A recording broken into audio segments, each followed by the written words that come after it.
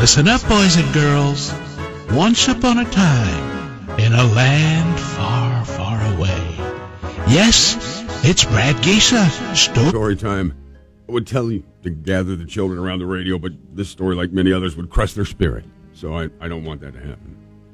Many times in life, not only will you have some disappointment, that's natural, but you'll have something that you look forward to with great anticipation, and that thing itself will turn out to be terrible. And it seems all the worse because you were expecting something great. Yeah. And that's where your heart and your head were. We all had that. Some marriages are like that. Yes. You know what I mean? I rode that pony. I think we round the block a couple of times. Then it bucked you off. And broke my neck. Broke your neck. You had to move on to it. I almost said do another one. All right, stop me. Let's go back to this heartbreaking moments that life offers us, okay? Okay. Sometimes you're expecting something very much, and it turns out to be extraordinarily disappointing.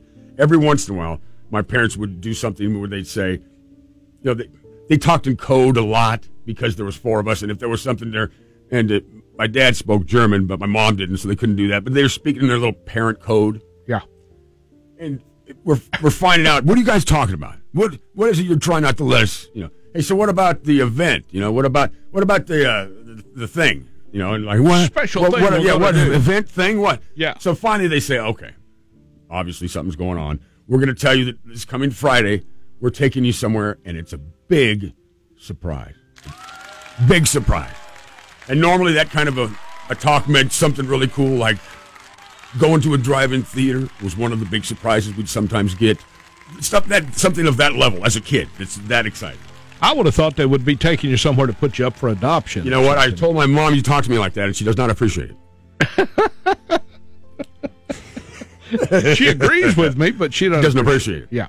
So we've got about a whole week to let that anticipation really seep into our bones. We don't know what it is. They're staying tight-lipped about it. But the one thing they say is a couple things.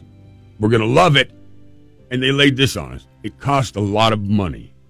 So now we got stars in our eyes. I don't know what they're going to do. They're going to take us on a train ride to the North Pole. I don't know. I'm a kid. Man, yeah. I'm a kid. You're going to 13. I'm 12, 13. Yeah.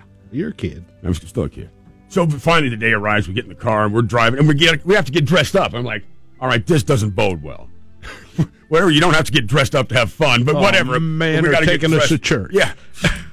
So we're getting dressed up. Okay. We get in the car and we're driving to Fresno, which is where most of the big stuff happened. We live in a smaller town.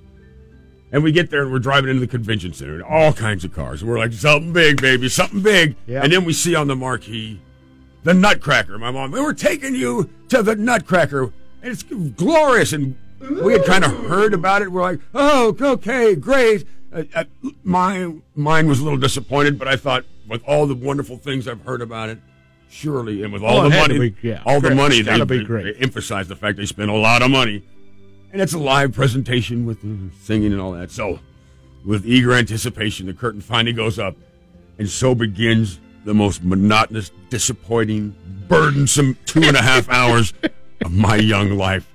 The disappointment did nothing but grow and grow, and I kept waiting for the moment where it was going to get magical, and it just ground a cigar into the heart of my Christmas spirit. I know exactly what you mean. Yes, I felt the same way. Where's the magic? There's no magic. It's not worth $40 a ticket or whatever it is. Well, it may be to an adult. Yeah, I was going to say, maybe that's a good stipulation, Max. To an adult or a child that knows what they're in for.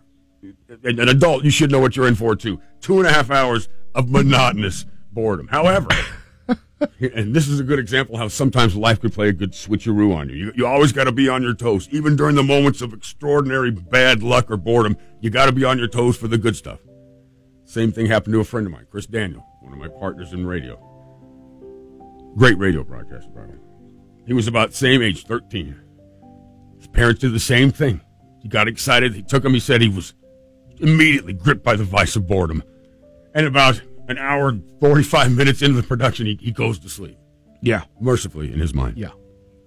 And then all of a sudden, he wakes up to all the audience gasping. Oh, what happened? And his mother explained that one of the young ballerinas had a problem with one of her outfits, and her shirt fell down for a few moments. one of the most glorious moments. He missed it. Slept through it. The most glorious moment for a 13-year-old boy. A ballerina got topless during the Nutcracker and you were asleep? Just throw yourself down some stairs, man. Yeah, he was not happy about it. Oh, man. Yeah. He stayed glued to the presentation for the rest of it, of course, but nothing ever panned out for him. So there you go.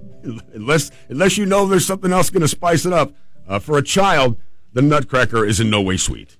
There you go. All right, we're going to take a break, come back. There's time for you. 267-1023, talk and text.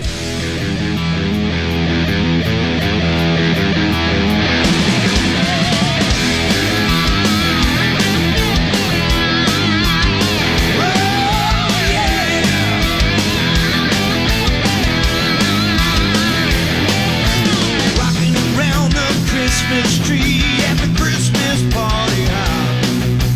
Mistletoe one where you can see every couple tries to stop.